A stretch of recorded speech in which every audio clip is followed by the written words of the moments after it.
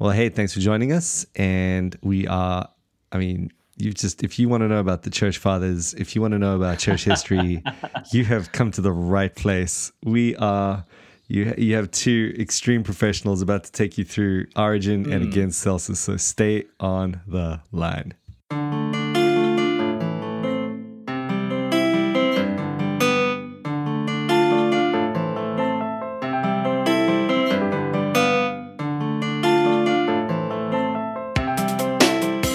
Professor Nick Cleveley, how are you doing today? Yes, Dr. Mike Beck. Yeah, it's I feel very well versed in Origen. I feel I'm ready to take this on today. Totally, completely. We are looking at Origen against Celsus, and I know who Origen is. I almost have no idea who Celsus is. I know we're looking at 250 AD, somewhere around 248-ish, 250-ish, yeah. And so we're moving on. And again, let's just restate the goal over here. We're two pastors just diving into some church, the early church literature, and just getting some classics out there. The reality is no one dives into this stuff because no one actually knows what's going on, and that's the reason no one dives in. It's this vicious circle. And so let's just break that circle, people. Let's just get right in there. And I've been encouraged by a few comments along the way that people are just digging they're just hearing the stuff. Basically, it's like kind of a glorified Audible, except, you get the amazing... Much better. Yeah, much better because you get these amazing comments that both Nick and I come away from every session going, wow, I never knew that. It feels like inspiration because I just wasn't thinking those thoughts until they came out of my mouth. Almost like a charismatic seed thought, I reckon. Yeah, it's like a prophecy of sorts. So hold on to your seats. This is going to be amazing. All right, Origen against Celsus. So what do we know? What do we know about Origen? Okay, I know a little bit about Origen. I mean, Origen was hardcore. He was the guy who might have, castrated himself. And that is open to question. Yes, because I've always been confused as to why he would do that if he was the big spiritualist, the big allegorist. Exactly. I mean, at the one point you would want to hold on to allegory at, why would you go literal at that point? So I don't know. It just seems like it doesn't really connect with the rest of his work. But that said, of course, he moved through the Decian persecution, and he was severely tortured, and his father was martyred, I believe, and so gangster respect for anyone that goes through that. He didn't deny the faith. Also a serious scholar of the Old Testament. Yeah, that's right. He put together the Hexapla. Is that what it's called? Yeah, what's six parallel versions of the Old Testament. Yeah. Yes, I knew that totally. Yeah. Wow, that's amazing. And the thing is, there's something else he was, just even, I think it was the way we think of, I remember doing a major study a while back, a bit fuzzy on the details now, but I remember being stunned by the fact that that as this study took you through the history of preaching, it basically attributed Origen, or the way that we would commonly preach today, with our expository sort of main point application kind of idea, all comes from Origen, pretty much. That's the closest we can find. So that's amazing, Yes. And he's famous for allegorizing the text. Yep, he is, of course. And his attempts at allegorization were not an attempt to get away from the meaning of Scripture, but to uphold the fact that the Bible is God's word and has this depth to it. Yeah. So he was complementing the word of God with allegorization, not trying to detract from it. Right. That's a big point. And he was, the obvious thing for him is he was this massive Neoplatonist as well.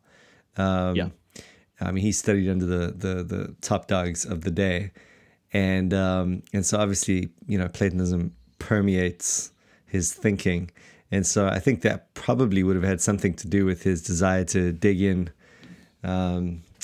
deeply and find ways to, well, almost like the very thing that appealed to Augustine and Anselm, coming from that sort of vibe. I suppose they just felt that there was something to it. in ways that we don't really consider today. Yep. So- Also famous for being charged with the doctrine of universalism. yes.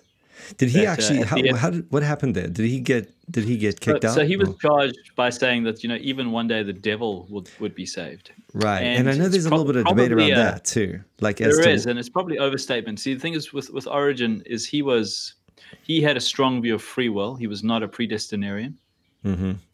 and so he didn't believe that the devil was predestined to hell.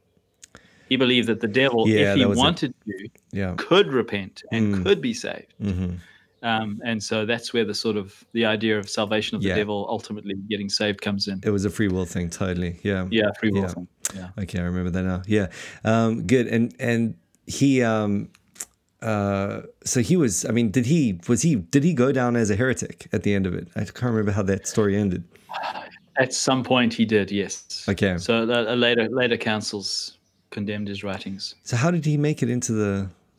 I mean, how are we reading his stuff right now? If he got, did it get overturned or? So one of his greatest students is Athanasius. Right. So Yeah. for reasons like that, he continues to live I on. suppose, yeah. He was a genius. He wrote thousands of, they reckon about 6,000 different pieces. Not all of them Amazing. have endured. Just an Yeah. absolute genius. Yeah, because a lot of it got totally taken out by that fire, didn't it? Or Yeah. am I thinking of someone else? Was that him? Are you thinking of the Library of Alexandria? Yes. Didn't Yeah, possibly. I know I think we lost most of his stuff. But oh yeah, because this whole thing against this guy, Celsus, the only reason we know who that is because it basically gets reconstructed out of his writings. Okay. Yeah, so I think we're not working with a lot. I'm just having a quick skim here. Celsus's work has been lost. All right, but Origen quotes it. Yeah, I don't know. Nothing about losing Origen's work itself.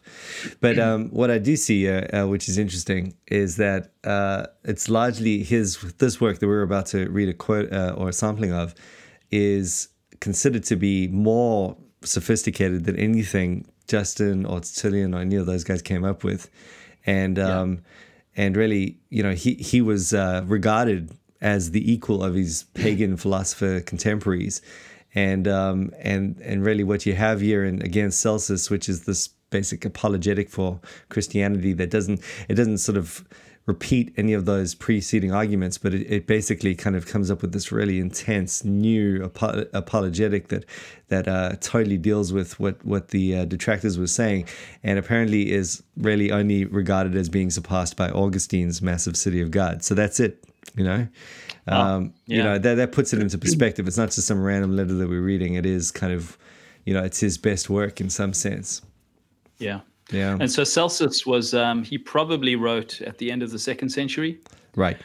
So although this is mid 3rd century, it wasn't very popular. And one of his main patrons, Ambrose, came across it and asked him to write against it. So that's the reason why he's writing. Right.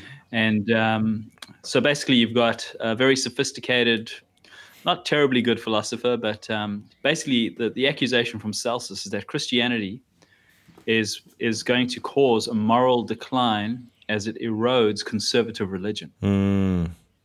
And so Origen is making a response to the various criticisms, and it seems that Celsus was leaning on some other sources, like some majorly informed Jewish critics of Christianity. And so Origen has to, throughout the book, he just takes on each of the arguments point by point. And the chapters we are looking at are chapters where he basically shows how the Old Testament prophesies about Jesus Christ. Right. Yeah. Yeah, which is still a very well used argument in apologetics today. That's true. Yeah. Alrighty, good. Well, that sounds good. Who wants to open up? You kick it off. Alrighty. So 49. we're looking at what is this? Book 3, chapter 49. I think that's the way. Or would it be chapter 3? It's book, right? Book 3? Book 3, chapter 49. Yeah. Okay. Good. I just see 3 column 49. So if you are trying to find this online, I don't know. Did you get it online, Nick? Or? I just got it in my complete Ante-Nicene and Nicene and Post-Nicene Church Fathers collection. Cool. And you can get that online. So go check that out. All right, here we go. This statement of Celsus is also untrue. That is only foolish and low individuals, persons devoid of perceptions, slaves, women, and children that enter the teachers of the divine word wish to convert. Such people the gospel does indeed invite in order to make them better, but it also invites those who are very different, since Christ is the Savior of all men, and especially of those that believe, 1 Timothy 4:10, whether they be intelligent or simple. He is the propitiation with the Father for our sins, and not for ours only, but also for the sins of the whole world. In light of this, there is no need for us to respond to questions of Celsus like the following. Why is it an evil to have been educated and to have studied the best teachings and to have both the reality and appearance of wisdom? Or what hindrance does this offer to the knowledge of God? Why should it not rather be a help and a means by which one might be better able to arrive at the truth? It is no evil to have been truly educated, for education is the way to virtue. But even the wise men among the Greeks would not rank amongst the number of the educated those who hold to erroneous teaching. On the other hand, who would not admit that it is a blessing to have studied the best teachings? But which teachings shall we call the best, except those which are true and which incite men to virtue? Moreover, it is an excellent thing to be wise, but not merely to appear wise, as Celsus says. And it is a help, not a hindrance to the knowledge of God to have been educated, to have studied the best teachings, and to be wise. And it becomes us, rather than Celsus, to say, especially if it be known that he is an Epicurean. So that brings us to the end of that one. Interesting. Okay. I like just that. to say, I think I was reading the wrong book. I was in book 1. Oh. So I'm just busy trying to find it, but I found it very interesting what he was saying nonetheless. Yeah. Yeah, You mean in carry book 1 or what I was talking about? No, what you're talking about. Okay. Yeah, totally. No, it was great because, I mean, it's almost like dealing with perhaps a sort of anti-intellectualism that got pinned onto Christianity for some reason. And obviously you have Origen, the intellectual par excellence, who's also a leader in the church and coming up with this theology, and he's not even wanting to entertain the thought that any of those things stand.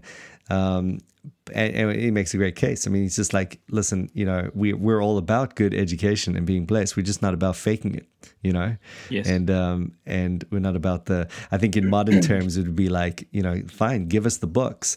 We're just not besotted with the idolatry of education, Yep. And Origen's also well known for supporting or believing that philosophy does have truth in it. That's true. The handmaiden issue. Although Christianity is the greatest truth. Yes. That you don't despise the other truths found in the philosophers. Absolutely. Yeah. He probably had too high a view of the philosophies. I think so. Sort of a pre-Aquinas in that way. Yeah, exactly. But there is a positive view of common grace, at least, which we can resonate with there. Absolutely. Totally. Yeah.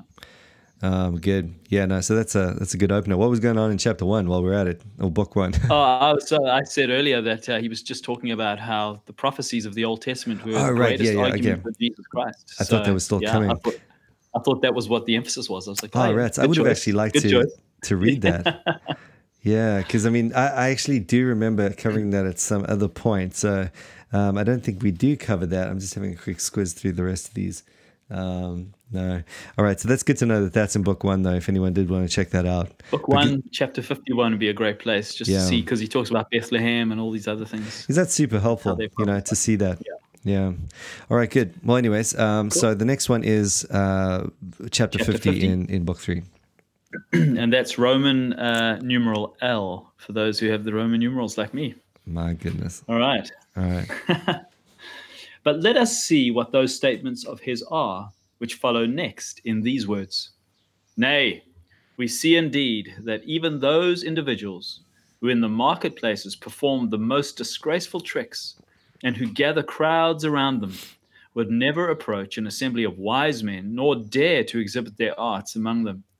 But wherever they see young men and a mob of slaves and a gathering of unintelligent persons, thither they thrust themselves in and show themselves off. Observe now how he slanders us in these words, comparing us to those who in the marketplaces perform the most disreputable tricks and gather crowds around them. What disreputable tricks, pray, do we perform? Or what is there in our conduct that resembles theirs, seeing that by means of readings and explanations of the things read, we lead men to the worship of the God of the universe and to the cognate virtues, and turn them away from contemning deity and from all things contrary to right reason? Philosophers verily would wish to collect together such hearers of their discourses as exhort men to virtue, a practice which certain of the cynics especially have followed, who converse publicly with those whom they happen to meet. Will they maintain then that these who do not gather together persons who are considered to have been educated, but who invite and assemble hearers from the public street, resemble those who in the marketplaces perform the most disreputable tricks and gather crowds around them? Neither Celsus, however, nor anyone who holds the same opinions will blame those who, agreeably to what they regard as a feeling of philanthropy, address their arguments to the ignorant populace. So I guess what he's picking up on in that chapter is the fact that uneducated folk are attracted to Christianity. And so because uneducated folk are often, diddled by performers in the marketplace, therefore Christians must be diddling the unpopulated people. Right. Or they have been diddled. Yes. to have been brought into the kingdom, so to speak. Yeah. And he's going, no, that's not entirely true. That's not how it works. We don't, I love the line, what disreputable tricks, pray, do we perform? It's just like, point them out, because really it's an open, I love that angle too, because it's sort of the anti-Gnostic thing that I suppose you'd sort of want to pin Origen with, you'd want to sort of put him in that semi-Gnostic category. But it's the very opposite happening here, where he's saying, it's all out in the open. Here we have these texts, we're explaining them clearly, to anyone that would listen. And, we're confident that we can take the best of them. And so if it's true that a lot of people who have great need have come to Christ, that doesn't necessitate that's the end of it in terms of, it all puts us on par with those tricksters out there. Yes. I found it interesting that he spoke about how attracting men to the cognate virtues. So by this time, the Epicurean philosophy had been discredited as being hedonistic. Right. And he pins Celsus as an Epicurean.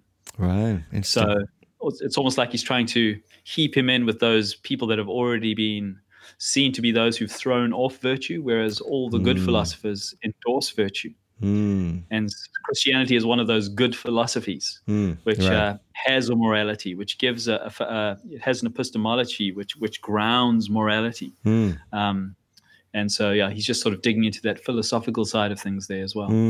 Hearing you talk like that, it almost reminds me of something that we might argue today in terms of just a consistent and coherent worldview. We have the basis for understanding right and wrong and logic and good and evil and whatnot, and therefore, Christianity is presented as a coherent worldview, and in that sense, philosophy. Of course, that's not the end of it, but you can almost see something similar going on for him. Yeah, amen. It's a battle of philosophy. You just reminded me of Herman Bavinck. So Herman Bavinck used to speak of a world and life view. Yes, so worldview would be epistemology and ontology, and life view would be your ethic, which flows out of that. Yes. And so, yes. Amen. And that's what he's saying, essentially, right?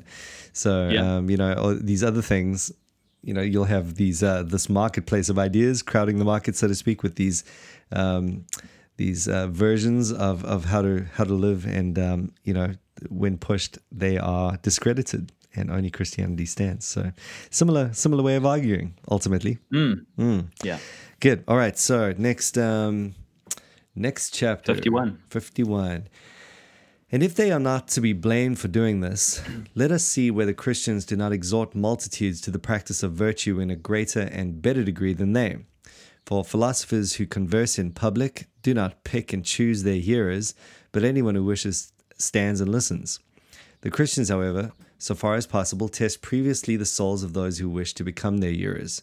Having previously instructed them in private, they introduce them into the community when they appear to have sufficiently demonstrated their desire for a virtuous life, then and not before. They privately form one class for beginners who are receiving admission, but they have not yet obtained the mark of complete purification, and another class for those who have manifested to the best of their ability their intention to desire nothing that is not approved by Christians. With the latter, certain persons are appointed to make inquiries about the lives and behavior of those who join them in order to prevent those who commit acts of infamy from coming into their public assembly, while those of a different character they receive wholeheartedly in order to make them better day by day. This is how they deal with those who are sinners, and especially with those who lead dissolute lives. Dissolute lives, whom they exclude from their company, although according to Celsus, they resemble those who in the marketplaces perform the most shameful tricks. Now, the venerable school of the Pythagoreans used to erect cenotaphs to those who had apostatized from the system of philosophy, treating them as dead. But the Christians lament as dead those who have been vanquished by licentiousness or any other sin, because they are lost and dead to God. And if they give evidence of an appropriate change, they are afterwards received back as though risen from the dead, at some future time and after a greater interval than in the case of those first seeking admission. But those who lapsed and fell after professing the gospel are not placed in any office or post of rank in the Church of God. Cool. So that's obviously back to the thing we spoke about last time, right? Donatus and all of that. Yeah, and so I mean, I know that Celsus believed that Christianity was a sign of moral decline, where because Celsus was a conservative, he would have been right wing, as it were, in terms of morality, and he felt that Christianity, as it erodes public religion, would erode public virtue. And so here, Origen is defending how Christians are upholding virtue by the strict standards of membership, And one of the things that Celsus criticized Christianity for was the fact that sinners became Christians. Right. But here Origen is showing how sinners are reformed, how they're saved out of that life, and how they are monitored in that life, and how they're excluded if they turn away from that life. Just to show that we take virtue seriously as part of the Christian life. Right. Man, all of that's still... It's still quite relevant, isn't it? It's certain. It is. Yeah. I mean, we face a lot of charges of Christian hypocrisy, don't we? Totally. And I think that's one of the big things. Yeah. We would just turn around and say, yes, it is hypocritical, because the Bible says this is how we ought to live. And any faithful local church that is practicing church discipline, that is preaching sanctification, that is, holding their membership to account, what the Bible says, those are the ones who are walking in accordance with the truth. But those who claim to be Christians, who have their fire insurance, who are walking after the passions of their flesh, yes, we agree. They are Christian hypocrites. Yeah, totally. Got to hold. There's the classic church discipline as a witness toward the unbeliever. Necessary still as it was then. What's interesting to me as well is just the window that you get into the way that they did things at this point. Very, very sort of orderly, and they've obviously got their system going. It just makes me feel like... I wonder what it means there about having not yet obtained the mark of complete purification. My thought was that would be baptism. Yeah, that's what I was thinking. Yeah. It's almost like clean up before you come to Christ and then get baptized. So there's which would make sense in their sort of way of processing at that point, from everything I know about their view of baptism. So we're seeing the separation between baptism and membership through this process. Yes, true. Yeah. Yeah, and just baptism itself becoming something other than that which it was meant to be. So, it was never meant to necessarily mark your complete purification. But maybe something else is in view, though. Yeah, not sure. Is that Siri talking to you? That's Siri. It doesn't stop talking to me. I can't help it. Oh, boy. The worst is when I'm preaching and my iPad speaks back to me. Or I set other people's Siri off. I don't know. I've got that voice that just Siri can't resist. Yeah, you should just tell Siri that woman must learn in silence. Exactly. Oh boy, we should try that. Hang on one second. Hey Siri. I'm here. Women should not preach at church. I don't have an answer for that. Is there something else I can help with? Women are to remain silent.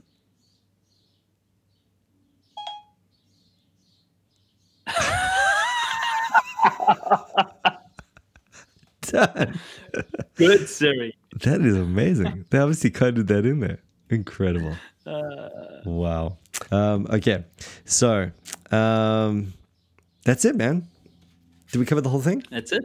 Yeah, it was just those 3 chapters. Very short. Beautiful. Short and sweet. Yeah, great little, makes me want to read more. I got to say. I mean, that was pretty, you could see how that would have substance to it. And it gets me wondering, like, dude, has Origen got a bad rap? I mean, did he not get fair treatment? That would be crazy. So he did have a lot of public critics, and so the whole thing of him castrating himself was from one of his critics, and the whole thing of him believing Satan would one day be saved was also from his critics. So there was an element of bad rap, yeah. Yeah. Okay. Well, that's. But I think that they did also test his teachings against the scriptures, and they were found wanting. Okay, so just a little bit speculative and too just out there at certain points. I mean, he did go too far in mixing philosophy with theology. Right, so, right. Yeah, okay. And I think that's the Achilles heel right there. But as you say, he's found his way into Athanasius and influenced in those ways, and so. So the notion of eternally begotten, we have Origen to thank for that. So Athanasius is one of his students, borrowed very strongly from some of the concepts that Origen was putting forward. That, and I don't know, just as someone who made it through those tortures, and clearly loved the Lord. I was having a conversation with my brother earlier, and he was just saying, under what circumstance, or what was the question exactly? I mean, we were just thinking about, like, someone who is all out Roman Catholic right now. And we were just saying, at the end of the day, we're just really thankful. Oh, that's it. It came from one of the podcasts we had listened to recently, Jordan Cooper, who was just talking about Roman Catholicism and how he would say, yep, just an unequivocal yes to those in the Catholic Church. They are saved. We would take a more yes, no, maybe depends, and but the bottom line is, I was just thinking, I'm just very, very thankful that we are saved, because the point that Jordan made was just that we're saved by Christ, not our understanding. And amen to that. And, the other thing is just that I mean, when you think about these guys in church history, I just couldn't even imagine. I didn't even know anyone that is as hardcore as Origen. You know what I mean? It's just, and I know that doesn't get you off the hook in terms of heresy, but it means it's worth, you can't just shut the guy down as if you've got the monopoly, and I mean, when he was tortured for the faith, he's had this big league influence, obviously totally dedicated. What was the story with his dad wanted to get, his mom had to hide his clothes away or something, because otherwise he would have. Oh yes, his father died in a persecution. Yeah.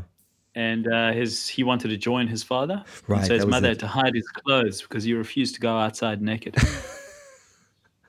I mean,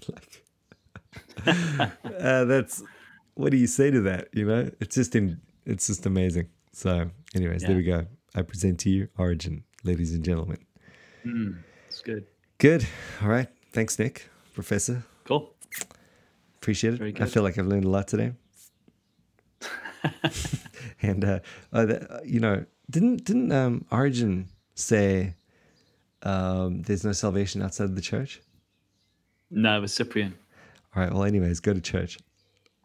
Go to church. That's my best shot. It was good. I liked it. Thanks. I'm going to use that one. All right. Don't be listening to this podcast on Sundays. Go to church. We'll see you on the flip side. Cheers.